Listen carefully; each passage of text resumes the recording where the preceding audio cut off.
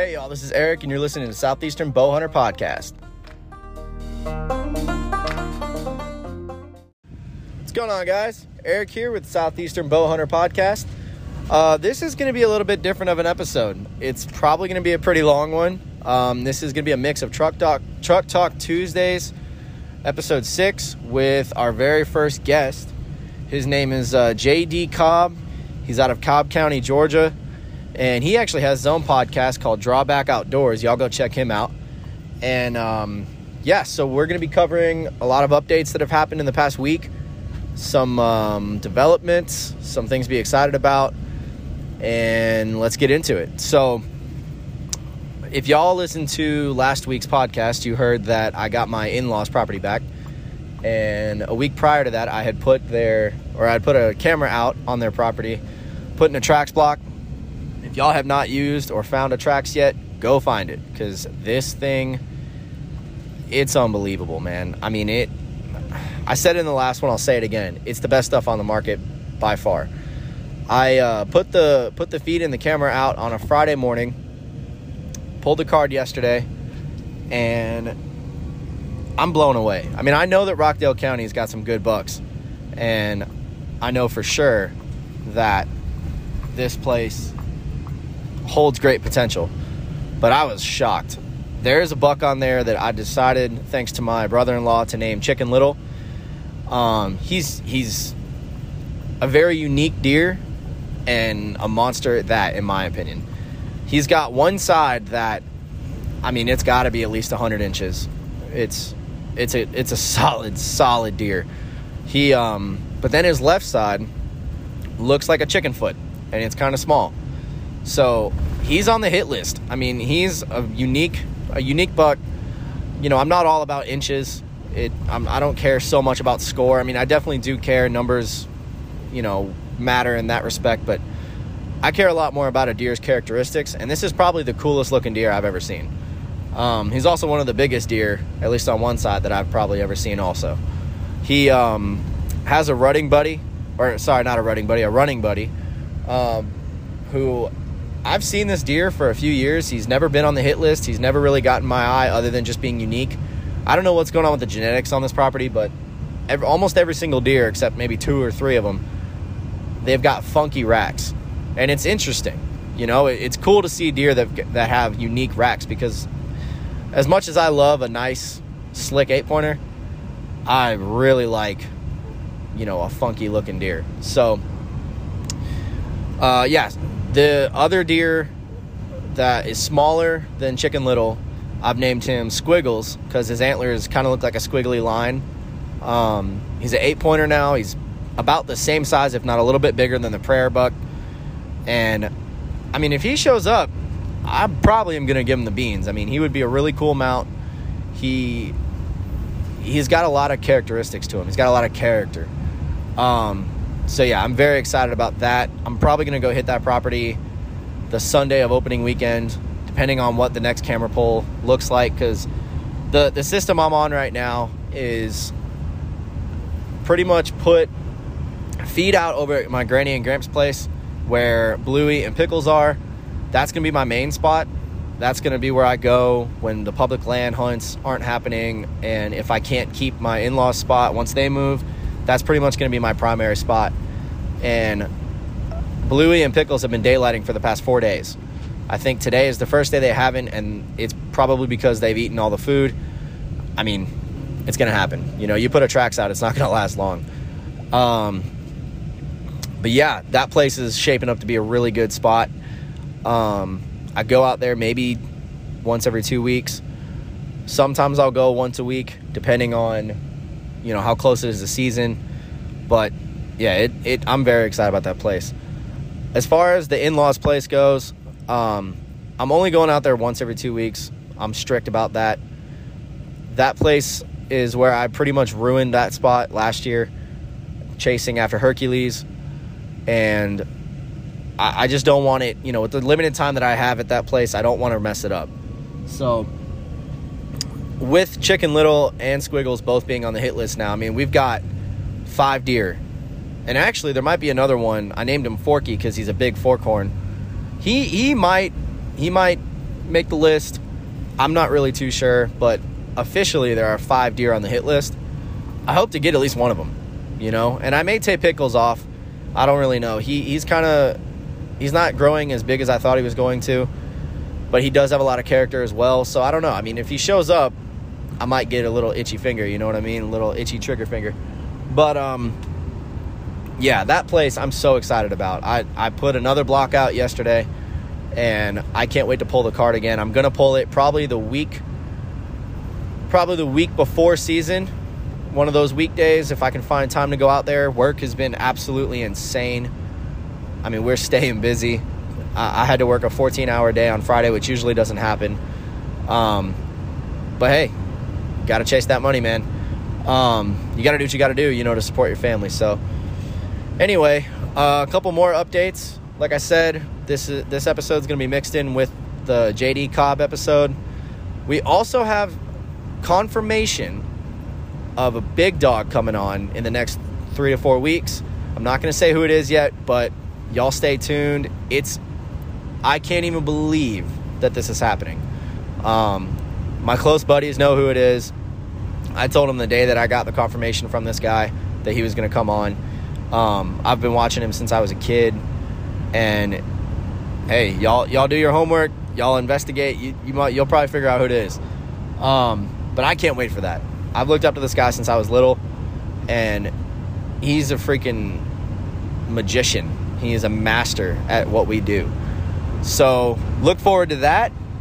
And that's almost it. I've got plans this Saturday to go back out to public land, pull my camera, see what's going on. Hopefully it's taking some pictures. Hopefully some big bucks show up. I've been seeing pictures of deer on this WMA, at least supposedly on this WMA, that there's some good deer out there this year.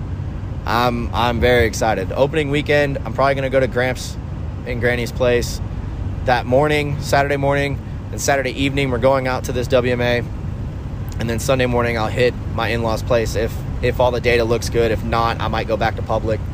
I don't know. It just kind of depends. I've got to put my Hasmore seat on my climber today and shoot the bow a little bit, make sure it's still doing good. Yesterday I shot it. It was shooting a little to the right, but it was too dark. I didn't have enough time to adjust it, so I'll shoot it again today. We'll see if it's still shooting darts or if I got to tinker. Always tinkering, man. There's always something you can do. If that bow is shooting, you know, straight darts, then you might be good, but you got to practice.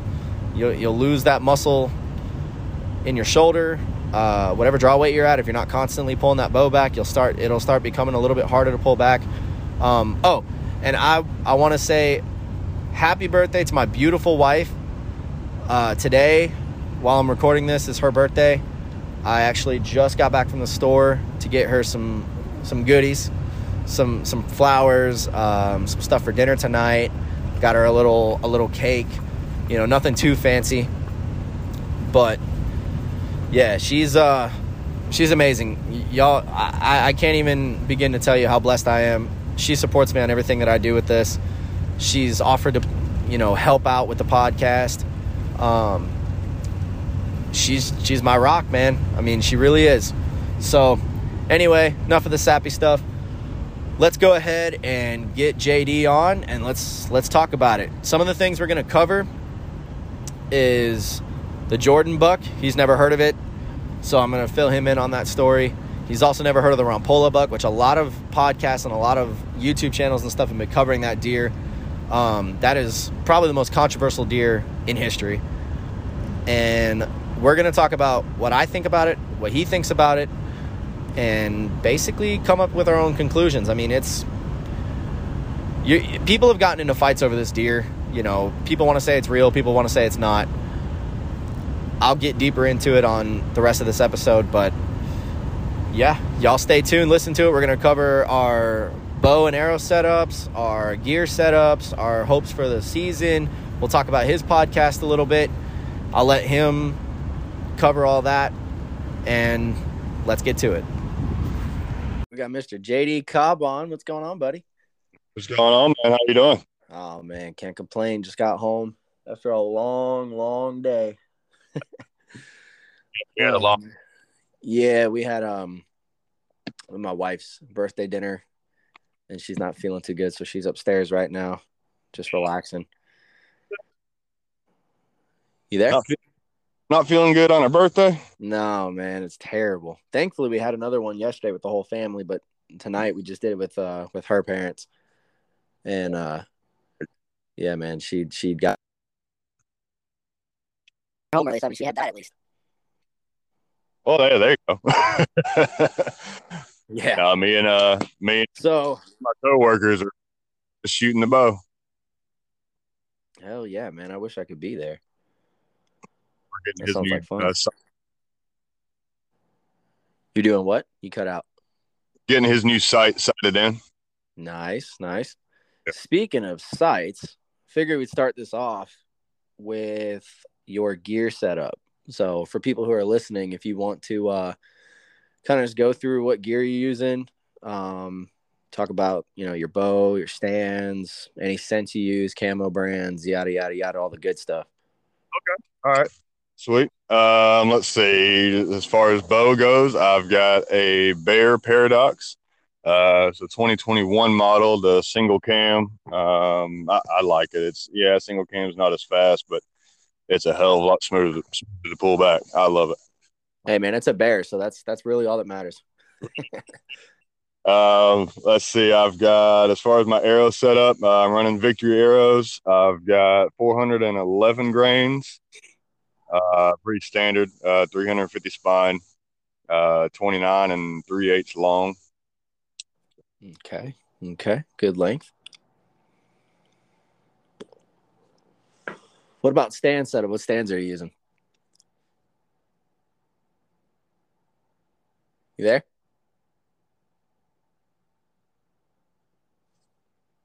I think we might have lost him. You there? I'm here. Hello. I think we lost you. Oh man. Oh, you're good. The last thing that we got was arrows, the weight, and I think that's when we lost you. Okay. All right. So it was 411 grain Victory arrows, pretty standard, 350 spine. And as far as my stands, I've got the what is it? The Wild Game Innovations or the no, it's a Muddy. I got two Muddy stands. Okay, are those lock-ons or? No, I don't think Muddy makes climbers, do they? it's a ladder stand. Oh, it's a ladder stand. Okay. Yeah, I got two ladder stands. Gotcha. Doing it the real tree way. I see you. Yeah. Hell yeah. I climb for a living, so I know how saddles feel. I don't want to do that hunting. I do it enough. Yeah, man. I've had people come up to me and kind of say, hey, why don't you try the saddle game? And I've looked into it, but it's so expensive, man. And like, I mean, I'm not knocking saddle hunters at all, but I've heard it's like wearing a diaper. And I don't want to wedgie while I'm trying to kill a deer. You know what I mean? And I've got another coworker of mine. I've got a horror story behind the saddle. Oh Lord. I think it was a safety rope or one of the carabiners or something had snapped, and he fell down and he ended up taking half of the inside of his bicep off with the steps. Oh my God, dude.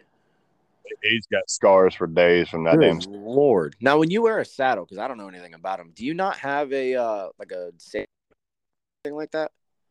You do, but it's like a lengthened piece of rope, so you're fall to the point where that can't go any further.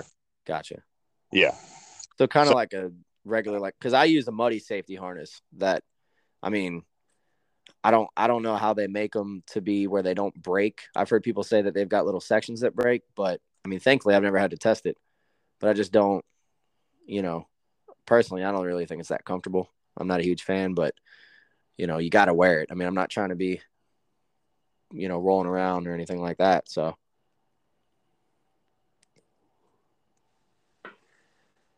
I lose you again? Oh, man. Lost him again. What is happening? Because I lost you. So Muddy actually designed their harnesses after the lineman harness. Really? Yeah, and it's the bucket harness. And so when you're in a bucket, you have a harness on that is it's rated to hold you, I think, for 3 falls, and then Oh after wow. that, you're supposed to get a new one because of the nylon that stretches and stuff like that. Gotcha, gotcha. Yeah, because the one I've got is like 8 or 9 different sections, and I swear I read somewhere that those sections are supposed to break, but it's like if they're gonna break, why? I mean, what's the point? You know? I mean, I know it kind of slows your fall down, but you're still falling. Exactly. So I read that. I'm like, that can't be right, man. There's no way. Cool. Well, let's move on from that. You mentioned arrows. So I'm curious about your like how you built your arrows, like fletching, nock, insert, all of that. Like what are you using? Okay, so I'm using whatever came in the package. Uh, I have Nice. not I have not built my arrows per se. Had them, of course, cut to the right length, and then Yeah. I did have them put in a still factory victory, parts, Yeah. but knock or not knock, excuse me, the front insert Yeah. to where I get my foci up. Okay. So do you know how many grains they're using on those? Because I think it's like what, 22, 26, something like that. 2 on the factory, and mine are 34. Okay. Nice. So 30, at a you 30, and I were talking the other day, and you said something about your arrow speed. yes. You want to touch on that a little bit? Uh,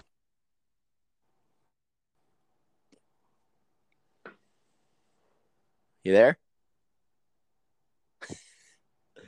Oh man, losing them. Let's see if we can get them back.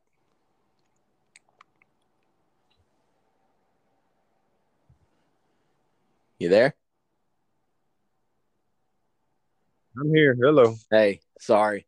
I don't know if it's me in my basement or what's going on. I hear you the whole time. Like even when you lose me the Yeah. whole time, I'm not sure if it's Huh. mine. I don't know. That's weird. Maybe I might need to move. I don't know. We'll try it again. If I lose you again, I'll move. I'll move upstairs and we'll get some cicadas in the background because those things are going crazy right now. Yeah, I've got a lot of them out here right now. um, hey, that's part of drawback outdoors, though. We're always outdoors. Yeah, man. Speaking of which, I'm glad you brought that up. Why don't you talk about the podcast, man? Because I in the intro I mentioned it and I said you were going to go into it a lot more. Kind of just I guess touch on why you started it, what the goal is, what your plans are for that. You know, my goals with it is I don't really have any goals with it other than I like to talk and I like to talk shop. And I love listening to other podcasts. And one day I was like, and I was listening to your podcast, your Mm-hmm. Truck Tuesday, Yeah. and I listened to one of those, and I was like, you know what, I need to reach out to him because I want to start doing this. And then here we are. Yeah, man. I mean, It, you're the first guest, so hopefully first of many, But we've been planning this for about a week. I had to reschedule a couple of times, so I apologize about that.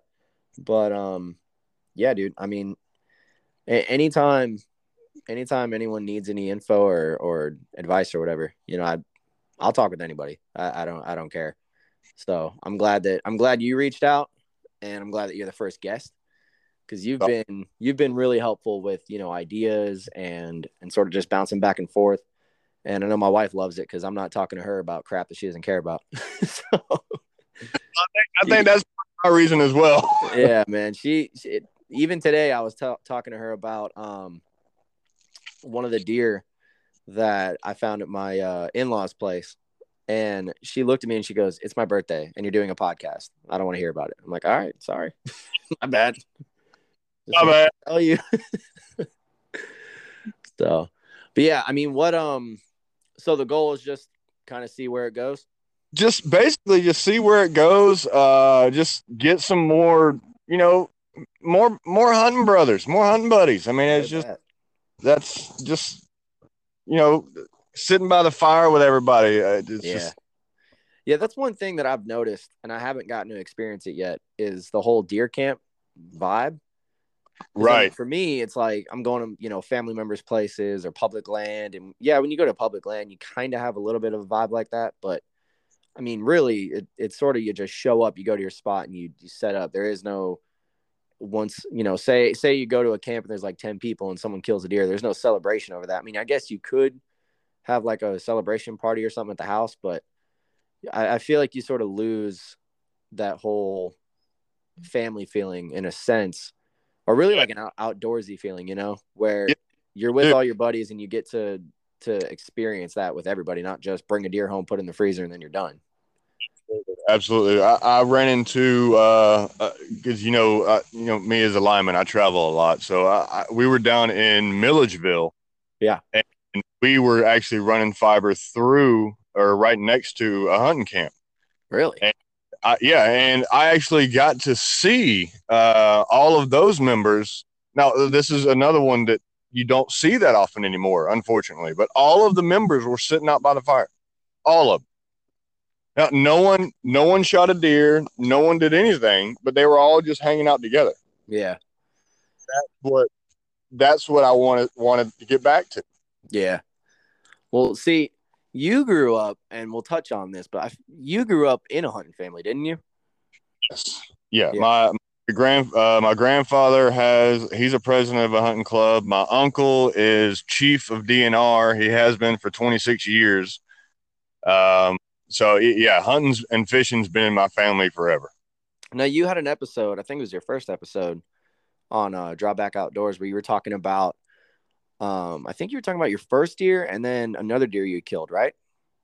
Yeah, so it was my first deer experience with my grandfather, Mm-hmm. and later on in that episode, yeah, I got into my actual first deer because I went and did 2 sits with my grandfather before I killed my first. Gotcha. So for the people who haven't been blessed enough yet to hear the new podcast, why don't you tell us about your first deer experience and then the second story.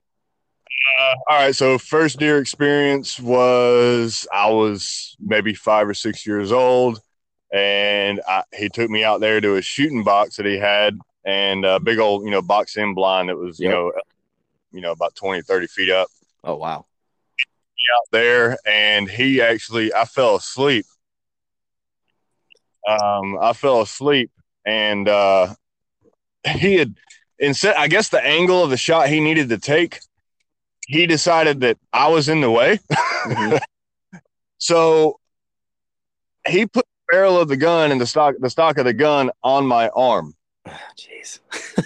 I know where this is going. Sleep at 5 years old, so I took my earmuff. Yeah, and he decided not to wake me up, and he just took the damn shot, and that's really what woke me up. And I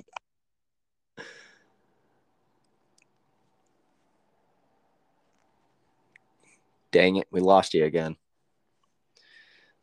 I'm gonna move this outside because we can't keep losing you, man. It's a hell of a story. I don't want people to miss it. I know it. I know it. Let me run outside real quick. I'm sure the listeners are gonna enjoy this. Hearing the door close. I'm gonna many cats out the way.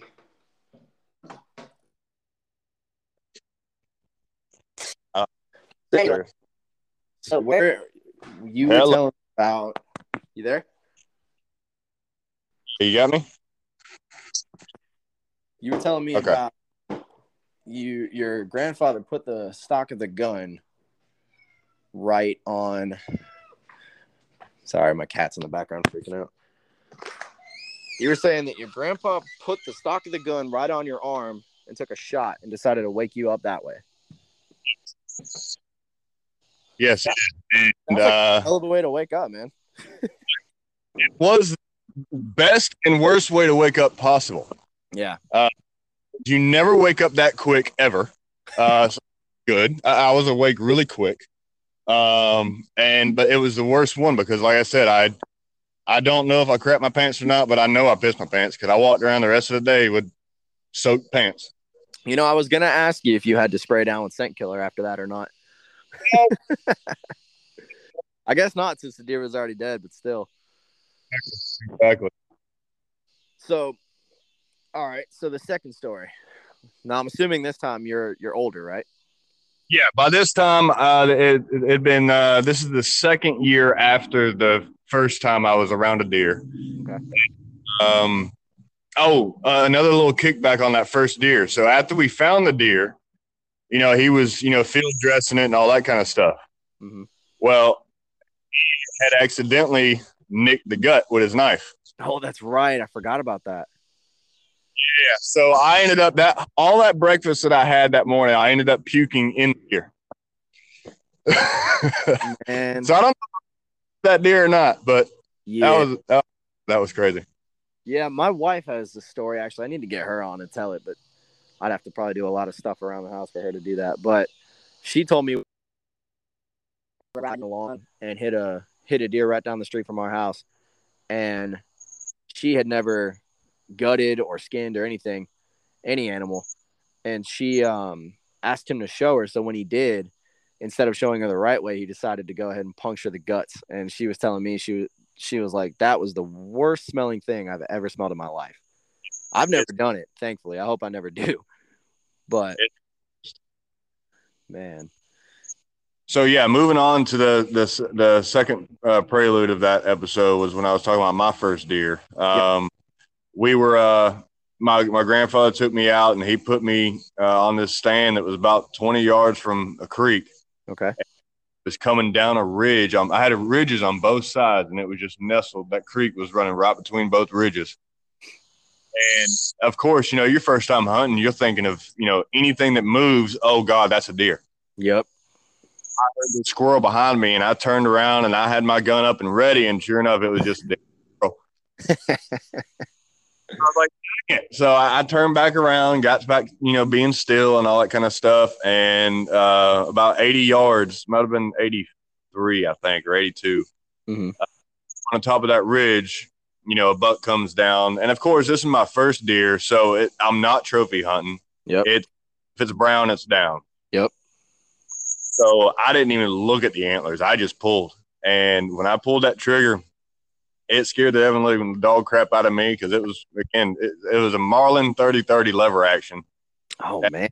And I was 8 years old, so it scared the crap out of me. Oh, yeah. I've shot a couple of those, and even now in my late 20s, it'll still kind of kick you a little bit. Yeah. So, but yeah, I like I said in the podcast, I don't know if it was him.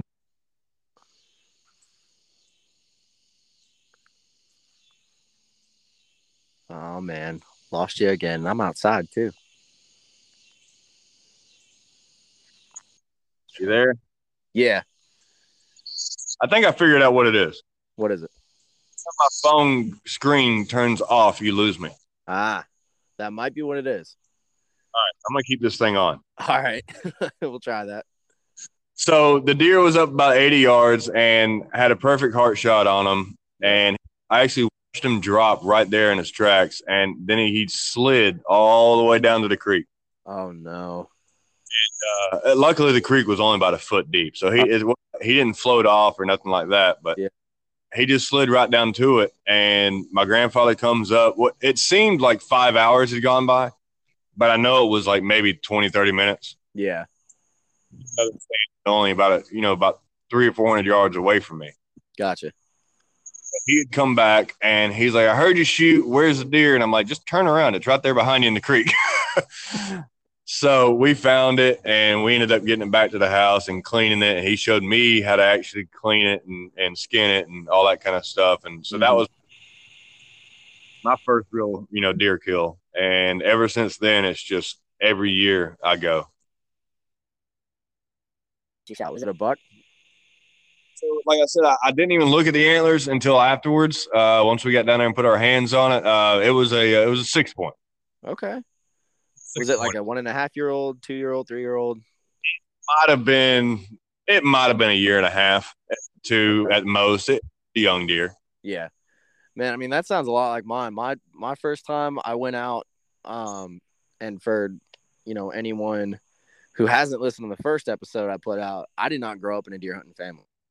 Okay. Hunted, he was like that typical, really go to hang out with the buddies and, have a good time rather than hunt. I mean, he's killed some good deer. He's got a couple, I think he's got an 8-pointer that he's shoulder mounted, which those northern deer, man, because he hunted up in, I want to say like northern Illinois and kind of near like Wisconsin and all that. And the deer bodies up there are like twice the size as down here. It's insane. Big. Yeah, man. And like, I remember when I was a kid, he told me that he killed a buck. And I was like, oh man, because I played Deer Hunter and all that when I was little. I remember sitting on their computer, playing Deer Hunter. Shoot, man, I think it was the first one on a PC with dial-up. So you can imagine how old that was. And I was sitting on there, and I'd be killing, left and right, just booners on that game. So I'm thinking every single deer you kill in the woods is gonna be that big. And he comes home, and I see it on the wall, and I'm like, oh, Johnny, that thing's not that big, man. I was like, I thought you killed a big one. And he got all mad. So that was the last time I did that. But since then, he's killed some pretty good ones. He's got, I think, a 9-pointer that probably is like 130 inches that he Euro mounted. And I mean, that 8-pointer he killed, it was easily 120s. But I don't know that stuff as a kid. I mean, I just saw it this past summer, and I was like, okay, that's actually a good deer. Like, I'd be proud to shoot something like that. I mean, I'd be proud to shoot anything at this point, especially after last season not getting anything and missing. So, yeah, man, I envy you for that. If I'm being honest, I wish that I could have done that. But my first time out, I went with my buddy Josh Criswell, and it was on his mom's property. I had just bought a 308. I had shot it a handful of times, and I mean, I'd shot guns before, but I've never actually shot an animal. And he was showing me pictures of some good. I think he had a really big 8-point, probably 130 class, and a 10-point that, I mean, it had to be 150s plus. I mean, we're talking like solid deer, right? So I'm like, dude, this is your property. Do you care if I shoot a big one if they show up? Because again, I'm thinking that's, even though my uncle kind of showed me I wasn't right, we're talking 20-year difference. So I'm sitting in that blind, and we get in, and a doe, like really old doe that he told me every single time he goes in, she blows at him. She, of course, shows up, blows at us, and I'm thinking nothing's going to happen, right? So the sun comes up, and this is November. It's like November 9th or something like that. So literally the rut had just started, and he had put some doe pee out, and I'm sitting there just waiting, to see a monster walk through those woods, and nothing shows up. And it's probably about 8:30, and I'm thinking the day's over, and I'm like, man, I had to pee really bad. I had never gone before, so I didn't know how to, plan for it or anything like that. So I'm sitting there pretty much like sweating at this point. And I looked at him, I was like, dude, if nothing shows up in the next 5 minutes, I'm just going to have to go. I'm going to have to get out. And as soon as I said that, he goes, deer, it's a buck. And I look over. Just like how you said, I didn't look at antlers. I didn't care. I was like, all right, he's close enough. I don't even know how far he was. He had to be maybe 20 yards. And, dude, I get the crosshairs on him, and I pull the trigger. And so I'm like, what am I going to do? I look at him, and I'm like, what do I do? He goes, chamber another round. And I probably need to leave this part out. Let's just say that, how should I word it? It was an interesting choice of action. But anyway, he distracted the deer. Let's just put it that way. And I was able to get another round in. Thankfully, these deer were all rut crazed, man. I mean, he maybe bounded off 5 yards. So get another round in, get the crosshairs on him, pull the trigger, and he runs 30 yards, piles up. And we're freaking out. I'm like, holy crap, dude. I can't believe, I was spoiled, to be honest. I mean, it's my first sit ever in the woods, and I just killed, I mean, he was small. He had to be a 1.5 year 8-point, but even then, I don't care, I still have his antlers on my fire mantle right now. And after that, he took the bleat can. He's like, all right, well, let's let him die. Let's hit the can again. It's the rut. They're all going crazy right now. We don't know what's going to show up again. He's like, you've got a 2-buck limit. You could tag out right now. So he hits the bleat can, and this little spike, dude, comes flying from behind the tent or from behind the blind, and he's like, shoot it, shoot it. I'm like, dude, I've got a rifle in my hand. I'm not gonna hit you in the face just to shoot this thing. Like, he's coming in too quick anyway. So he had his gun with him. He took a shot at it and missed. Probably because everything was just, I mean, it was crazy. I've never to this day, I've never seen deer act like that. And I know they get crazy, but I'd never seen that. So yeah, man, after that, I was hooked. I mean, I can't tell you how many times I've talked my wife's ear off just saying, oh, I think I'm going to do this, or I think I can do that. And, I've killed 2 other deer, 2 other bucks since then. Nothing huge. I mean, the prayer buck's the biggest one. And I think I sent you pictures of it. But yeah, man, I mean, it's addicting. If anyone that's listening doesn't do it, they need to do it. And especially bow hunting. I mean, we can get into that if you want to, because I know, isn't this year your first full year doing bow hunting? My first year. Yeah. Last year I did crossbow. Last 2 years I did crossbow. But this year will be my first year bow hunting. Now, did you kill anything with the crossbow? I actually got I got lucky as all get out, really. But I got 8 last year. Holy crap. Oh, that's right. I do remember you telling me about that. Dude, so year. Let me ask you something. It's a highly debated topic, and this wasn't even on what I was planning on talking about, but it just got me thinking. How do you feel about people with crossbows hunting during archery season? Because I know a lot of people will talk bad on people with crossbows, and they'll be like, oh, only kids should use it, or only disabled people or old people or whatever. But just last year, the biggest typical buck ever killed in America was killed with a crossbow. Yeah. So it's like, I'm kind of, a little conflicted on it, because part of me is like, I want to go the whole Cam Hanes route and be, pulling 90 pounds, shooting 120 yards, being deadly. But then I'm like, if I just used my crossbow last year, I could have at least killed 1 deer, maybe 2, So it's like, how do you feel about that? Do you think that people, that it should only be for kids and old people and disabled? They should have their own season? Or do you think it's, perfectly fine for just any Joe off the street to go grab a crossbow from Walmart and go kill a deer? All right. So I'm going to give you like a 2-sided answer on that. The first side of it, do I still have you? Yeah, you're good, man. The first side of it, it in a technicality world, it is considered a primitive weapon. So you can use it during gun season, muzzleloader season, and bow season. Okay. And I agree. When you actually think about the crossbow itself, let's look at a compound bow that me and you were using. 65 to 70 pounds is what you pull back. Yeah. Crossbow, you have to pull back 185 pounds. Yep. So you need an actual tool. At least I did. I don't know if I'm just a weak little dude or whatever, but I'm not exactly a stocky person. So I had to use the crossbow. I think it was the cable puller, but I mean, even then, So yeah, I'm using the cocking strings is what I use as well. Okay. All right. It's you're still doing the exact same thing that you are with a compound. It's just you're setting it on the ground and pulling up. Yeah. And you do still have your AKA release, which is the trigger. Mm-hmm. You still have the limbs, just like your compound bow. Yep. In technicality world, my first answer to that is it's the same thing. Okay. Is it more refined towards people that want the action of a bow and arrow, but they still want, and they're trying to transition into a bow? Just take me, for instance. I wanted to transition into a bow. So I went from only ever hunting with a gun my whole life growing up. Yep.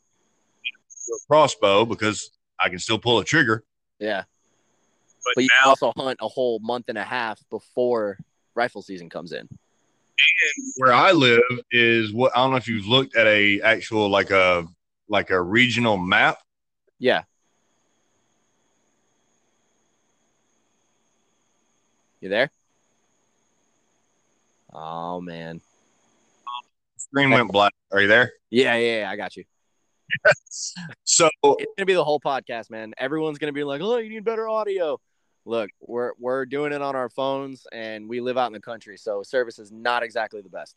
I mean, they're just gonna have to deal with it. So it was, I used it as a transitional thing to transition into it from a firearm into a bow, because it was the same, squeeze the trigger, it was the same thing for me. Yep. So you and I kind of went the same route then, because that's exactly what I did. Like to a T, that's exactly what I did. I did I did really a season and a half with a crossbow, and then the end of, I think, the beginning of 2021, the end of that season, 2021, or sorry, the 20 to 21 season. That last month or so, I hunted with my bow, I'll tell you what, I'm glad I was not able to kill anything, because shooting 40 pounds with a 370 grain arrow, it would have bounced right off that deer, and it would have looked at me and probably just came and attacked me, to be honest. I mean, I honestly, looking back, feel like such an idiot for doing that. But when you start, you don't know any better. Right. It's just like my son. He wants to. I got him a new bow. I got him a bear as well. Mm-hmm. Good choice. I got him a new bow, and he's shooting 26 pounds with a 23-inch draw length and a 320 grain arrow. Okay. I told him, I said, you can try and shoot a deer with your bow if you want, but you've got to be within 10 feet of that deer. Yeah, man, you got to be super close. I mean, there are there's women out there who are pulling. I was listening to a podcast. I don't remember who it was. It could have been Aaron Snyder's Kafaru cast, but I do know that Ranch Fairy, Troy Fowler, was on there about how he knew a girl who went to Africa and hunted Cape buffalo, like literally one of the biggest, if not the biggest game animal on the planet, aside from like an elephant. And she was shooting 35 pounds with a 650 or 700 grain arrow, and it zipped right through it. So, people, and I'm not knocking Cam Hanes at all, because I mean, I respect that dude like crazy. He's a freaking monster, but you don't need to pull 90 pounds, and you don't need to shoot and that's kind of what you and I were talking about a few days ago about like my setup's completely different from yours. I'm much heavier arrow, actually 100 grains heavier. And, I mean, we're shooting about the same poundage, but our draw lengths are different. I mean, it's people just need to find what works for them, and again, you're shooting fixed, I'm shooting mechanical, and I wanted to touch on the broadhead thing a little bit later, but that, I mean, you can kill pretty much a deer with anything as long as it's all balanced out right. So honestly, I mean, your son probably could, if he bumped that arrow weight up, he probably could zip straight through a deer and have no problems. Yeah. So what I got him to understand, that, and I said, look, from where we're planning on shooting and making contact with that deer to where our stand is 22 yards. Okay. So you don't have, and I'm trying to explain this to him, and I'm not sure if you remember or not. He's high functioning autistic, so yeah, no, I remember. To understand kinetic energy and all that kind of stuff. Yeah. He doesn't have the kinetic energy yet. So at that far. So So what I'm going to get him to do is I'm going to get him to practice and get his poundage and everything like that up this year. Yep. He is going to go hunting with me, but I'm going to let him use my crossbow. Smart. Very smart. Next year, I'll let him, he'll be ready, for the bow next year. Yeah. Now, how old is he? 10. Okay. Oh yeah, man. Give him a year. He'll be zipping through those things. He's 10, and he's got the mental capacity of probably 6 or 7. Okay. Hey, that's old enough, man. I explain it to my daughter all the time. And I mean, I'm taking her with me. She's not going to be actually trying to kill anything yet, because she can't even pick up the crossbow that I have. But she, yeah, I mean, I'll explain. We went to the range. She has a bow. It's a little Bear Valiant or something like that, like some kid's bow. And I mean, it shoots. I'm not knocking Bear, but it shoots terribly. That arrow, dude, almost flips in the air, man. It's ridiculous. But I mean, she's kind of getting the feel of it down. Like we sent her to a camp over the summer where she actually got to shoot a real trad bow, and she did pretty good. So yeah, he's gonna be a killer. I'm sure of it. Especially if you're teaching him and he's shooting with you. I mean, I know you've only been doing it for a year, but dude, I've only been shooting my bow for 2.5 years, and you do it enough, you kind of, you learn quickly. You learn what you need to do and how to do it. So he'll be fine. My son, he can, granted, again, his bow's not strong enough to actually do any damage. As far as his grouping, he's got a dead deer within 6 arrows. He's got a dead deer. There you go. All you need to do now, I think he'll be fine. I mean, dude, you were about to have to start buy some fletchings, man. I mean, good Lord. And for anyone who's listening and hasn't seen the pictures, I mean, just reach out to JD and he'll send them to you. Oh my Lord, man. I mean, grouping, but I'll tell you what, because when I practice, I only shoot one arrow. I try to keep it like 1 or 2 shots, because obviously in the woods, you're only going to get 1 or 2 shots. And if I can keep them within the 10 ring, I'm happy. But when I did shoot multiple arrows, I mean, they would group good. But I mean, I've never Robin Hooded one, and man, you were about Robin Hooding. I mean, it was very impressive. With my first bow I had for a little bit, that Elite that I was telling you about, yeah, that one I did Robin Hood once with that. I mean, I consider it wasn't a full barrel Robin Hood. Yeah, but I did knock the knocks off a lot. I think the closest I've ever gotten was ripping the fletchings off. I actually ruined an arrow when I was practicing with my fixed blades way earlier this summer. It's actually probably in the springtime. I got back from – no, you know what? It was in the summer. It was beginning of summer. I went to Colorado for a fishing trip with my uncle, and I got back, and I bought some of those Q80 Exodus broadheads, because that at the time was what I was planning on using. And, dude, literally the first 2 arrows I shot, I had to refletch mine, because I mean, and actually I ruined an arrow. The blade went like straight through it. Now it wasn't a Robin Hood, but hell, that's close enough for me. I mean, I'm happy with that.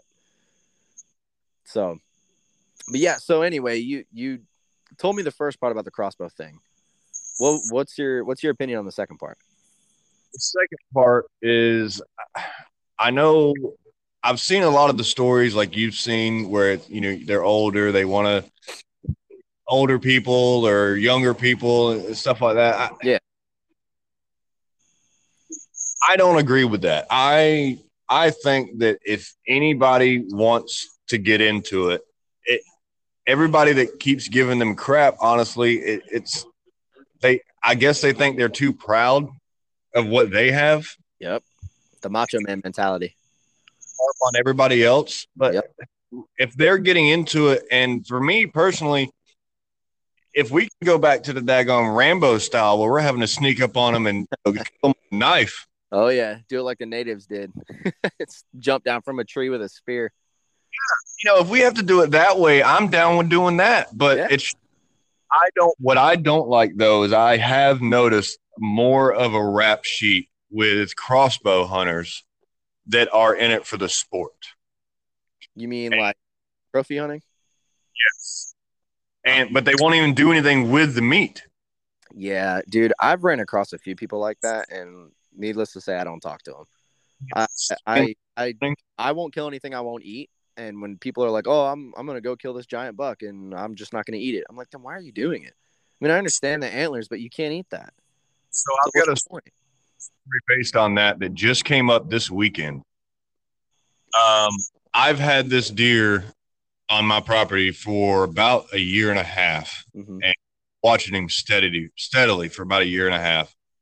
He is real low to his ears, but he's like his tines aren't tall at all. Yeah. I think the tallest 4 inches. Oh, wow. But he's 8 inches past his ears. Holy crap. He sounds extremely wide. A big old 8-point. And he's an older deer. He's got the slouch back. I mean, he's 7-8 years old. Yeah. Might as well call him grandpa. Yeah. All right, we'll call him Grandpa for the podcast. That's the name. Grandpa, I've been watching him, and the last video or picture that I got of him was June 17th. Of this year? Well, this year. Okay. So this is when I was starting to do all my summer scouting and, for all that kind of jazz.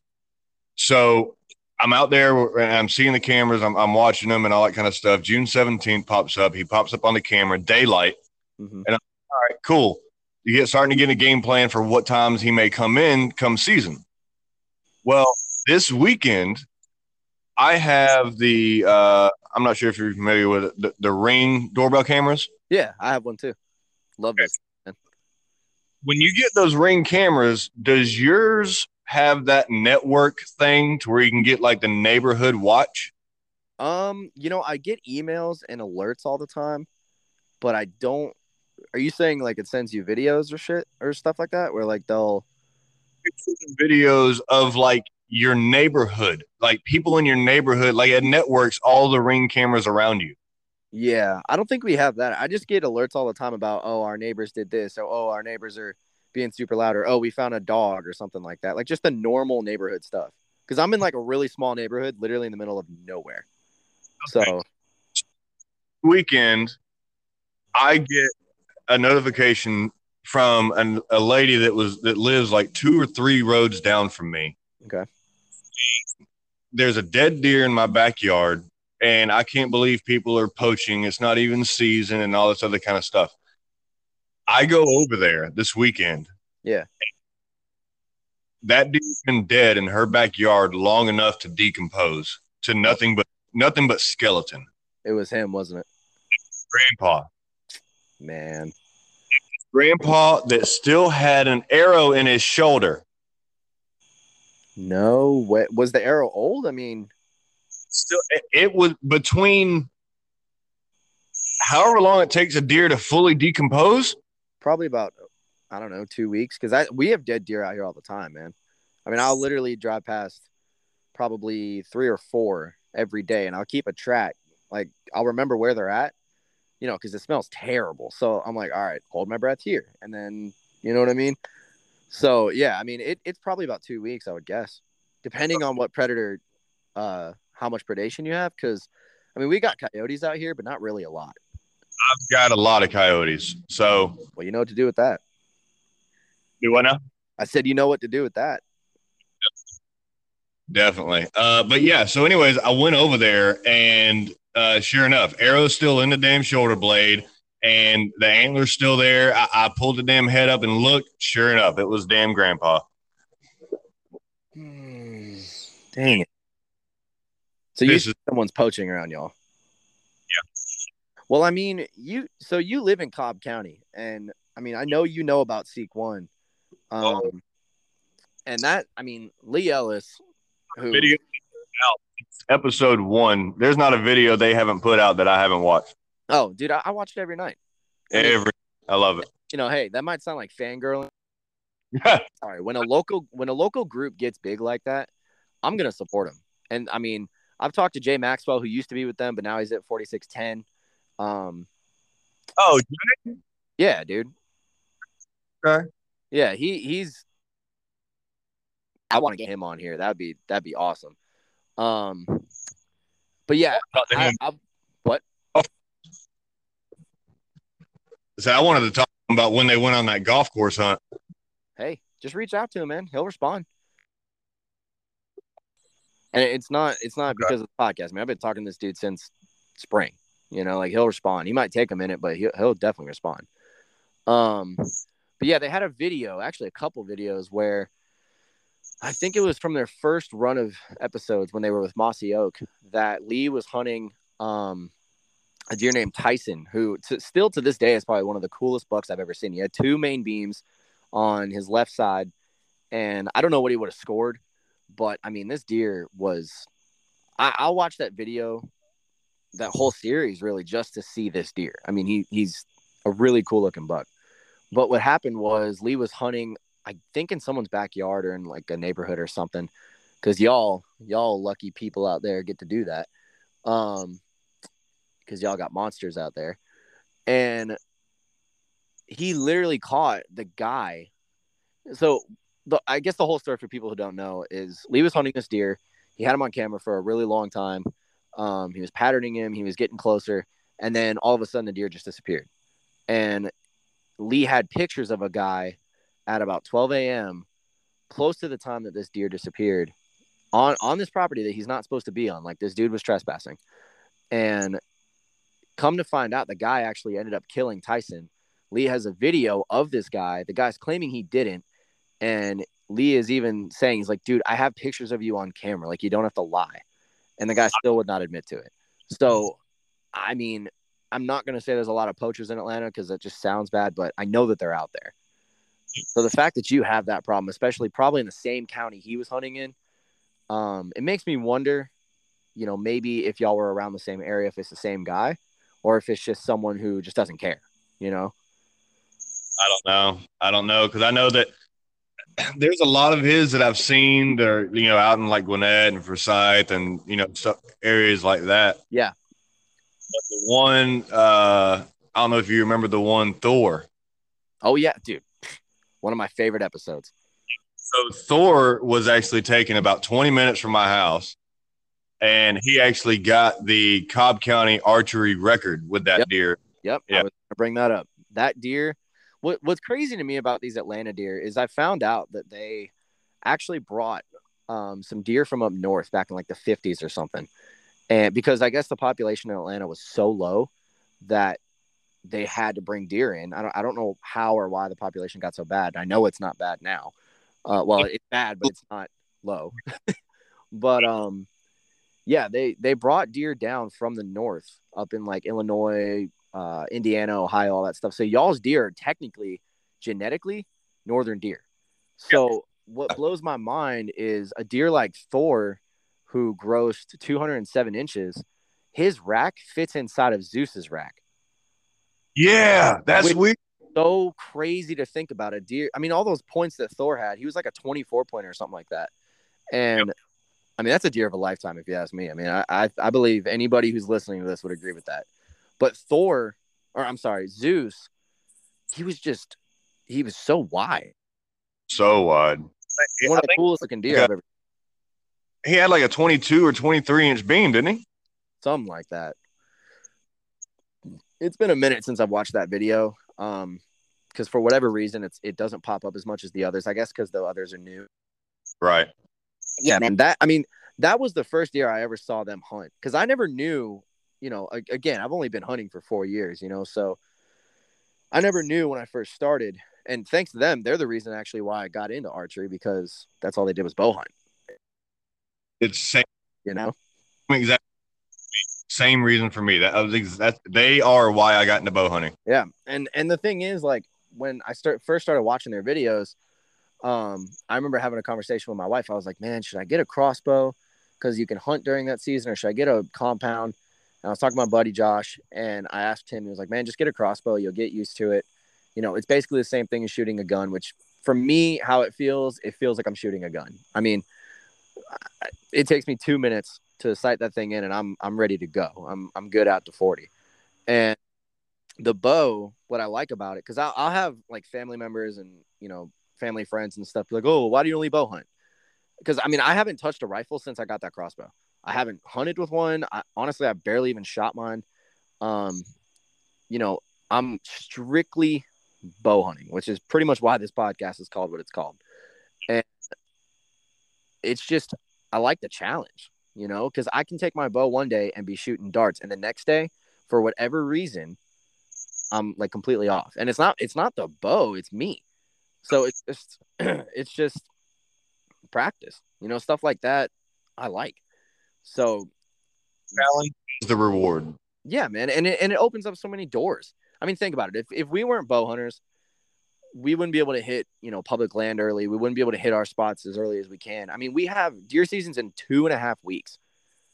18 days. Yeah, man. I mean, I'd still be sitting here. Oh, well, I probably need to shoot my rifle one more time.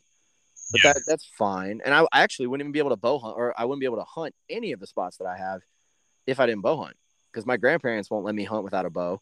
And my in-laws, they won't let me hunt without a bow because their property is 3 acres that butts up to 150 acres. But between that, so basically the way that their property is set up is it's like a funnel almost. Behind their house is a very tight funnel. I mean, it's 3 acres of just a straight line pretty much. But then that feeds into big woods. But next to those big woods is like almost a gated community, you know? So it's not like I can shoot a high power rifle back there, because if I miss, or if that bullet goes through the deer and especially the soft spot, there's a chance it could hit a house, and I'm not trying to hit anyone's pet or anybody. I don't want to do that. So I'll be honest, man, bow hunting, I mean, I'm not going to say it saved my life, but it's damn close. Yeah. So the main reason I got into the crossbow thing 2 years ago was because 2 years ago is when I moved into Cobb County. And Cobb County is archery only. Yep. That's why I started with a crossbow. I said, all right, I can hunt here now. And then that's what led in, me seek one and, knocking on doors. And, that's what got me into wanting to get a bow. And now it's just, I've already told some of my coworkers, I'm afraid that once I take one this year, I'm not going back to anything else. Look, man, I haven't killed anything with a bow yet. I've taken one shot on a doe and then had an opportunity at literally a buck of a lot. I told you about that buck. He was no less than 160 inches, and I'm hooked. I mean, as far as I'm concerned, I'll probably never hunt with a rifle again, unless I go to like Alaska and go grizzly bear hunting, which I don't. I mean, I want to go to caribou hunting. That's like literally the top of my list. But even when I do that, I'm still gonna go take a bow. Like I don't want to take any animal with a rifle. And some people think I'm crazy for that, but I mean, dude, the natives did it. If they could do it with a stick and I think we can do it with carbon and carbon fiber and metal and all this other stuff, So, which I've had some people say, well, why don't you try trad? And I mean, I'd try it, but I don't think anyone's going to take me away from that compound anytime soon, if ever. So I agree with you on that one. I agree. So speaking of bows and all this other stuff, we're going on about an hour here. So talk about broadheads, because you and I have been talking about broadheads left and right. I know you mentioned something about the Montex. I know you mentioned something about the Grim Reapers. You know what I'm using. I'm a diehard Mega Meat fan. If that fails me for whatever reason, I'm switching over to the Q80 Exodus, which I personally feel, I mean, the Montec is amazing. Don't get me wrong. That was the first broadhead I ever bought. And a horror story I have with that, not to knock it, because I'm not. It's a great broadhead, and I'm happy you're using it. But the very first shot I ever took with my crossbow, I was using the Montec, and I missed a doe at 12 yards. And I had sighted this thing in, and for whatever reason, I had the crosshairs right on her. I wasn't shaking too bad or anything like that. I didn't rush it for whatever. I hit her. There was blood. And I tracked her for like 300 yards. I was on the neighbor's property. I was covered in seed ticks. I mean, it was a nasty mess, dude. And I missed her, just plain and simple. So I'm more of a mechanical guy than a fixed blade guy, but I know that fixed blades have their place and they're definitely more reliable. So what drew you towards the Montec and what drew you towards the Grim Reaper? All right. So what drew me to the Grim Reaper was just the sheer fact of the cutting diameter. Because that's that 3-inch, right? It's 3 inch. It's the Grim Reaper Whitetail Special razor tip. It's got basically a full measurement of it was like a 3-inch cutting diameter. Got it. I was like, oh man, that would be stupid not to do that. Yeah, I agree. It's like, oh, that deer is going to drop in its tracks. Now, have you ever noticed? I mean, I don't. You haven't shot any deer with that, right? I've not. Okay. What broadhead were you using when you shot the crossbow? All right. So when I went with a crossbow, I did a little research, and this may bleed into why you missed. Okay. Research on the crossbows, and you got to look at it from a bow standpoint, because that's what it is. It's a bow turned sideways. Yep. I know where you're going with this. because I ran into this when I started shooting the Exodus. But keep going. You tune a broadhead on a crossbow. You said you can't tune one? You can tune your up and down, and you can tune your left and right as far as like how the arrow flight is. Yeah. Point of impact, you can't tune it. So then why do they do fixed blade crossbow heads? That doesn't make any sense. It's marketing and what they can sell. Yeah. I've run into that quite a bit. The reason they're labeled crossbow is because the flute is actually a little bit bigger. Okay. I never heard before. Yeah. You look at the measurements on them. The flute is bigger because a crossbow bolt is bigger than an arrow. But yeah, so that makes a lot of sense.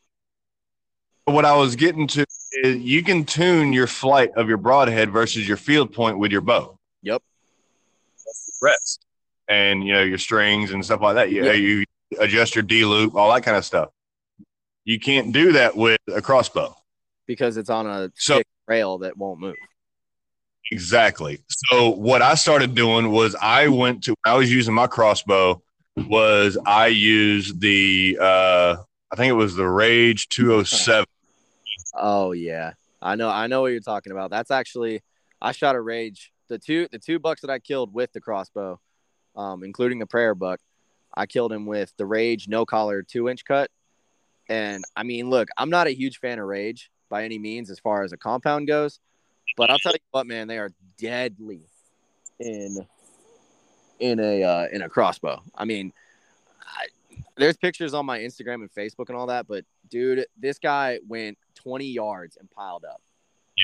Yeah. I mean, they're unbelievable. And I think what it is like, because I've been doing a lot of broadhead testing, and I'm very sorry for cutting you off. You got me on a tangent now. I was hoping you were going to say Rage. What I've noticed with the Rage is it takes a lot of pressure to make those blades open up. Like a lot of pressure. And I don't think we're getting that with a bow. I mean, you can shoot like a heavy arrow and all that kinetic energy and stuff will probably make it open. But I mean, Jay Maxwell is a perfect example. He was shooting a 460 grain arrow at 70 pound draw with a 29-inch draw length. And it literally bounced off of the rib. Wow. So I'm like, dude, I'm not going to use that. I'm not going to use something that's going to not even, I mean, you might as well shoot a field point at that point. That'll probably penetrate better.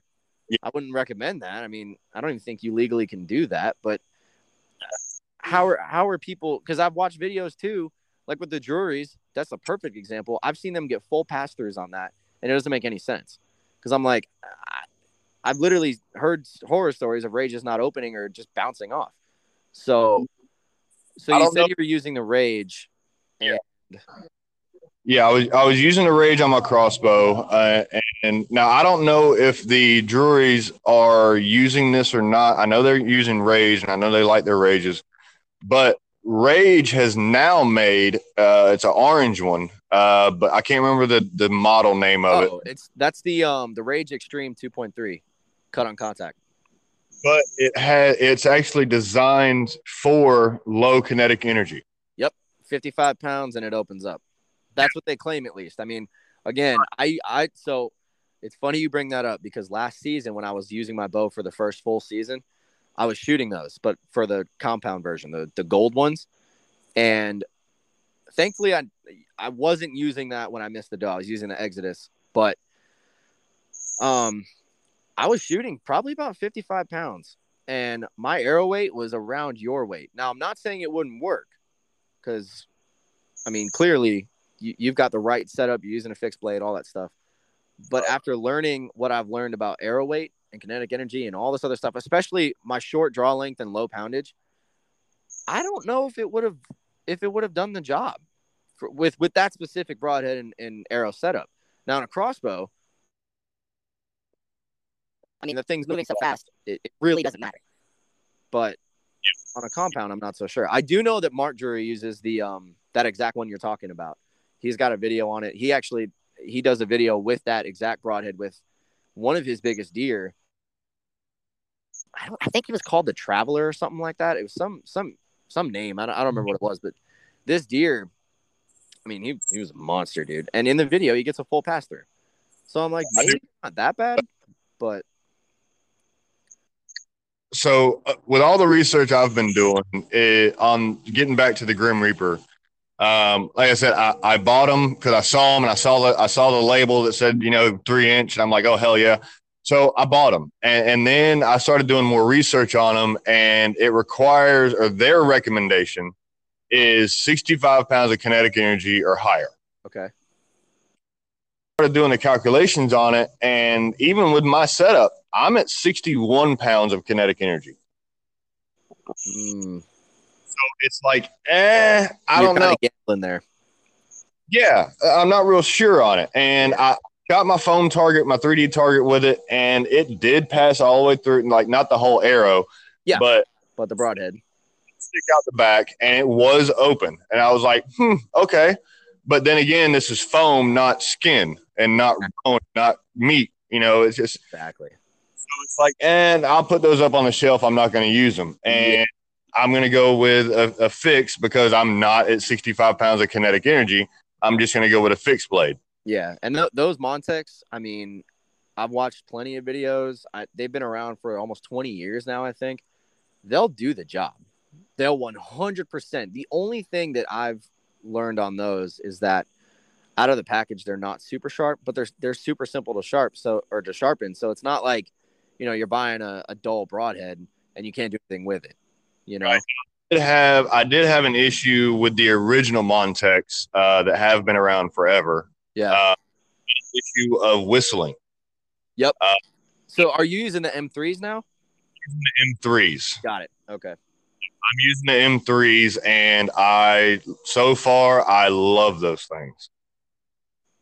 That's a solid broadhead. That's a very solid broadhead. I haven't shot one, but I know Kip Campbell from Red Arrow uses them sometimes when he's not shooting the mega meat. I mean, I've heard nothing but good things about them. I know the Montec had a smaller hole, though, so I don't know if they've made the new one a little bit wider.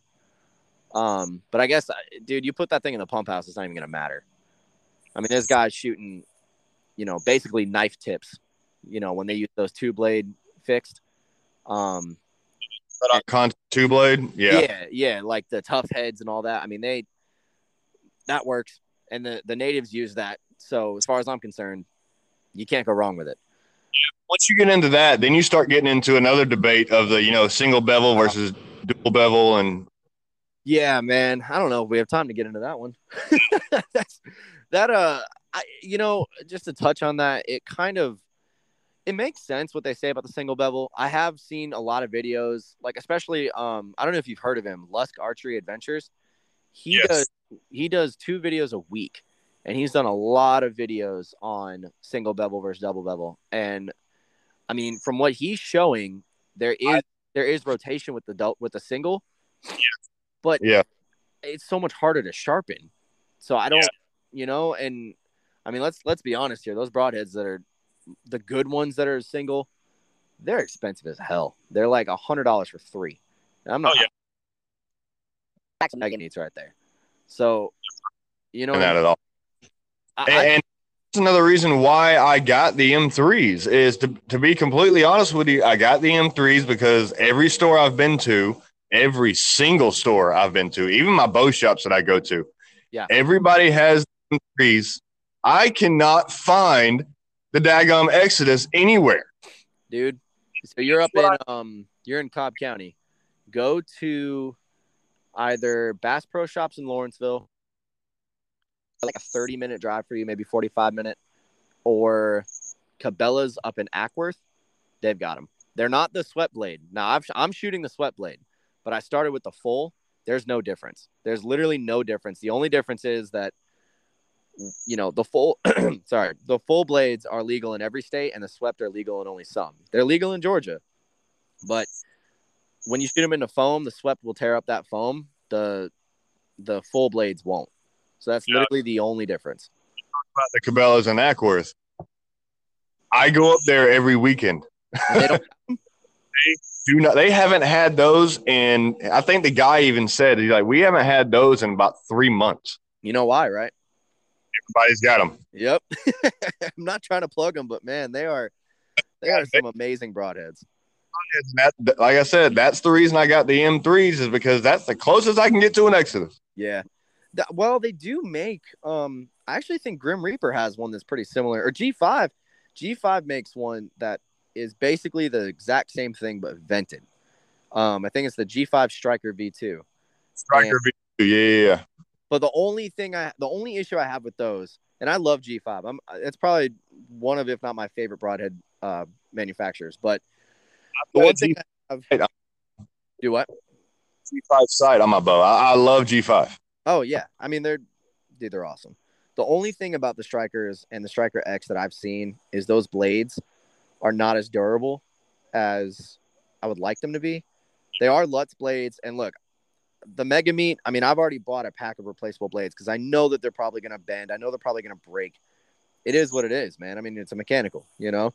And like I said, if I have an issue with those, I'm going to switch over to the Exodus. But I feel like a fixed blade shouldn't be that brittle.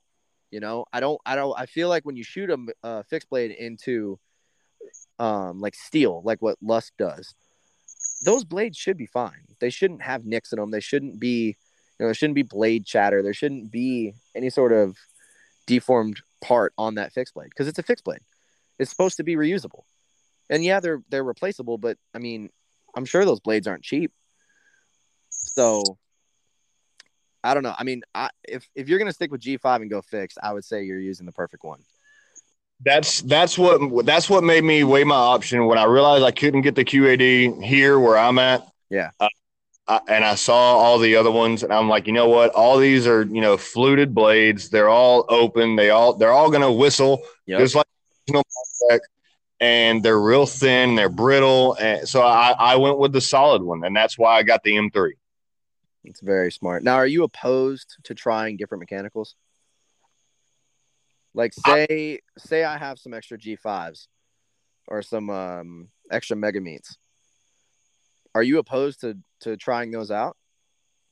If they will open with my 61 pounds of kinetic energy and I don't have to worry about them opening, yeah, I'll do it. Well, I can put your mind at ease then because I talked to Jay and I just asked you. Because I don't know if you know, is sponsored by G5 now, and he's shooting the Mega Meat with a 406 or 409 grain arrow at just about. You're shooting how many pounds again? 64.6. 66? 64.6. 64.6. Okay, so you're maybe 6 pounds lighter than him. It's not going to change much. You might lose 1 or 2 foot-pounds of kinetic energy. So I think you'd be fine because T-Bone told me that it takes 3 pounds to make those blades open, and I've tested it, and it doesn't take hardly anything to make those things open. The only problem I have with them, and it's an upgrade from their spider, the spider clip that they used to use for the T3 that this broadhead's based off of. The dead meat. Yeah, well, it's basically the dead meat, but it's older. And then, I mean, the Mega Meat is just a dead meat, but a 2-inch cut instead of a 1.5. But the only thing I have with these Mega Meats that I mean, it's not a big issue because I double check my broadheads and everything before I knock an arrow anyway. But it the clip that they have, the retaining clip, you have to make sure that those things are clipped in, and you can hear it. I mean, it's very simple to do, but it's just I've had a couple where I'll pull them out of the quiver and they pop open just a little bit. It's no big deal just to pop them right back, and then they fly exactly like that point, the BMP that they send with you. I almost had to refletch an arrow last week because I tested them side by side and literally they stacked right on top of each other.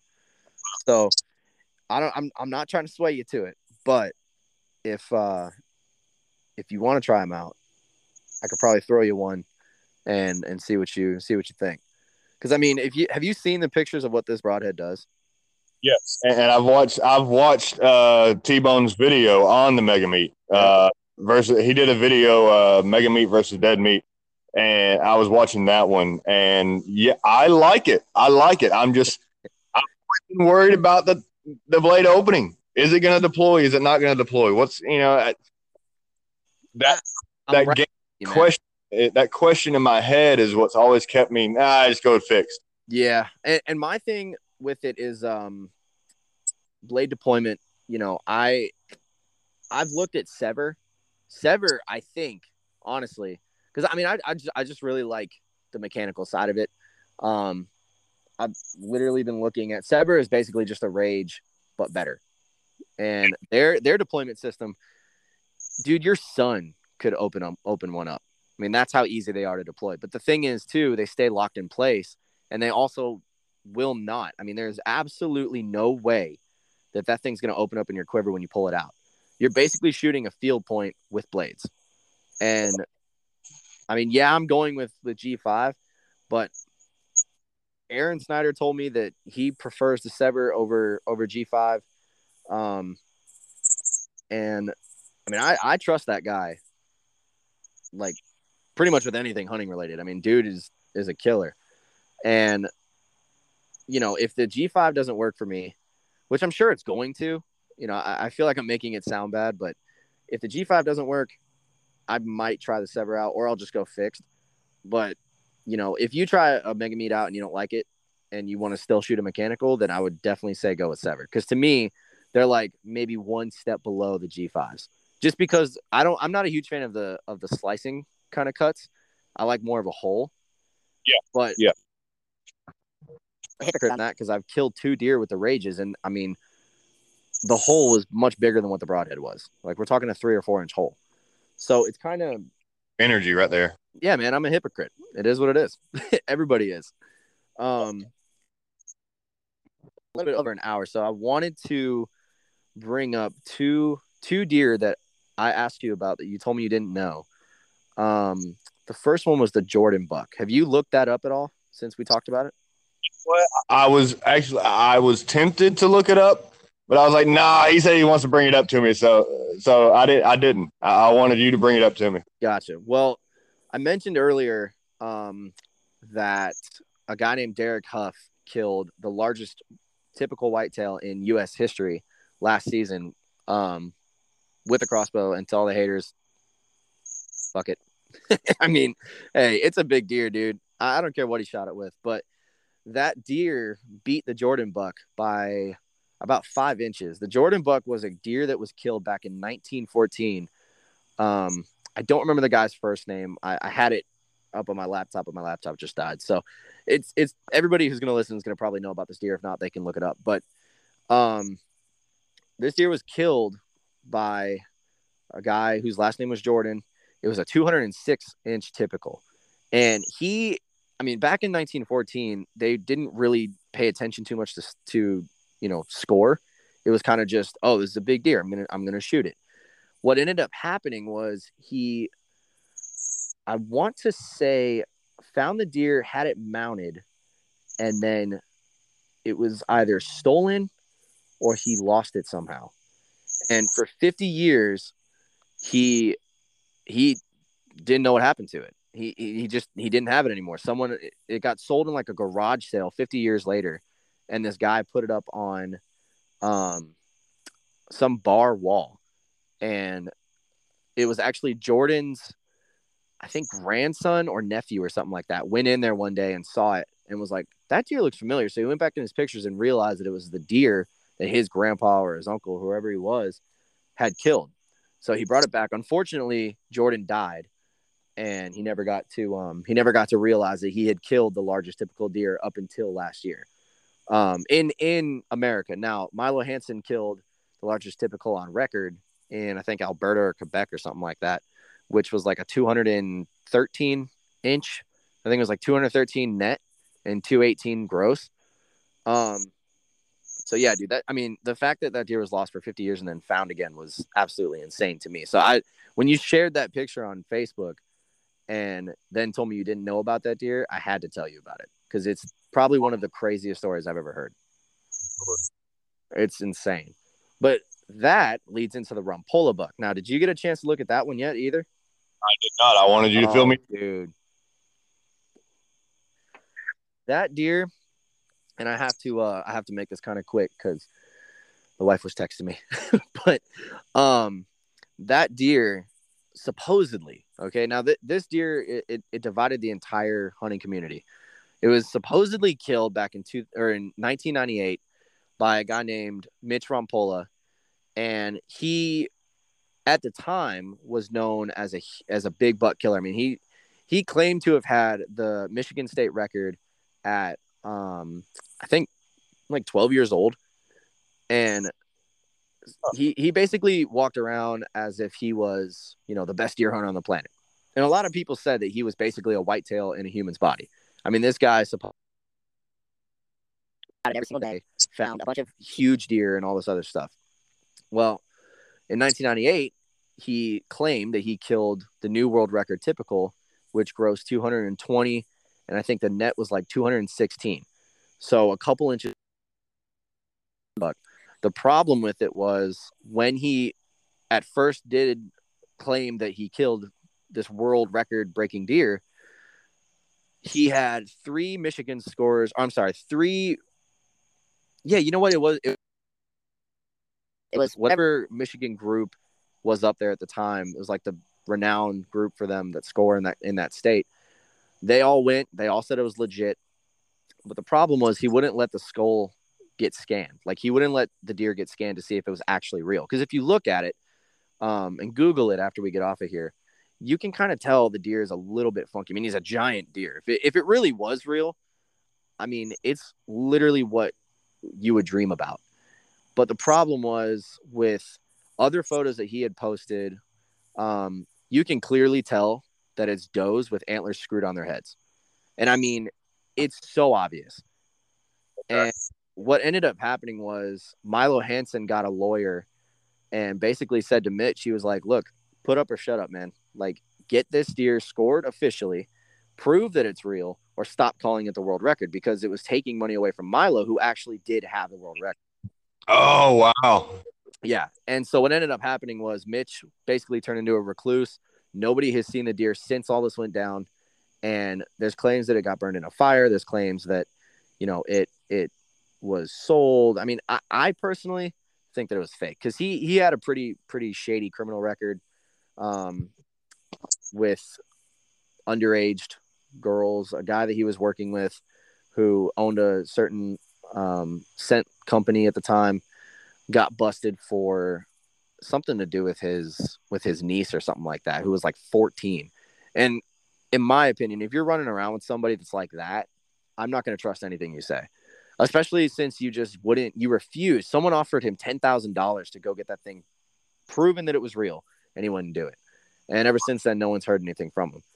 And Up with that, then. yeah, man. So, I mean, I don't know. It could be real. It could not. There's videos of the deer when he's supposedly walking up on it.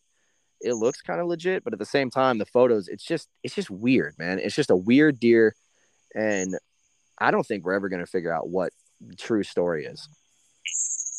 So that's basically it. There's a lot more on the internet that you can look at, but just to make it kind of short and sweet, that's pretty much the story. So I don't know. If you want to look it up on Google, you can kind of make your own opinion on it. But if you I think it's fake. I think he got caught up in antler scores, and that was pretty much it. Yeah. So, but yeah, man. I don't know. You got anything else? Let's see here. Getting back to what you were talking about with the deer back in the 50s and 60s brought in to Cobb County. Sorry, what? You there? JD? Hey. So getting back to like what you were saying about in the 50s and 60s, the northern deer getting brought in to help the population in Cobb County. Yeah. So there's actually a controversy on that with Seek One. Oh, are you talking about the helicopter thing? Yes. All those comments, all that kind of stuff. It's like, I don't think so.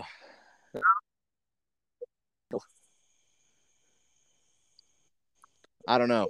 I don't think so. See, the only thing that gets me questioning it is the fact that every episode that they drop, it's on a monster that supposedly, either Lee or Drew or whichever one of those, has been watching the deer for like 4 or 5 years. Yeah. Y'all haven't. They what? Sorry, you cut out. Did I lose you? Oh no, it happened again. My screen's still on. I don't know what was going on. It's still on. So what were you saying? They haven't been doing videos for 4 or 5 years. So how can they say in their episodes that they've been watching this deer for 4 or 5 years? Yeah. I mean, I get what you're saying, but they have explained it that they, have been doing this before they decided to ever make videos. I just don't think it's possible, man. I really don't. I think that people just don't want to believe that deer will get that size down here. But I mean, I want to believe it. I want those deer to be in my house. Yeah, no, I hear you on that. I'm pretty sure they're legit. All right, but cool, man. Well, this has been a long, good episode. I've got to get going.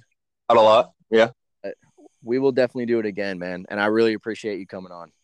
Oh, yeah, definitely, man. I appreciate it. Awesome, appreciate you having me. Yeah, man. Anytime. All right. Appreciate it, bud.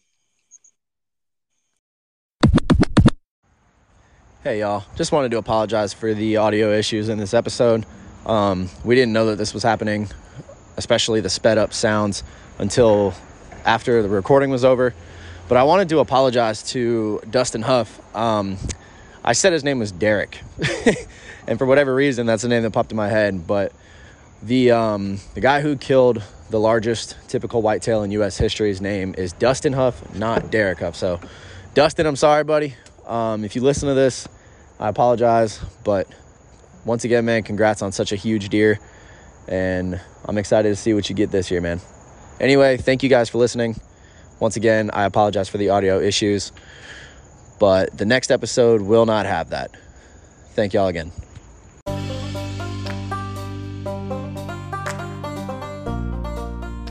Thank you for listening to this episode of the Southeastern Bowhunter Podcast.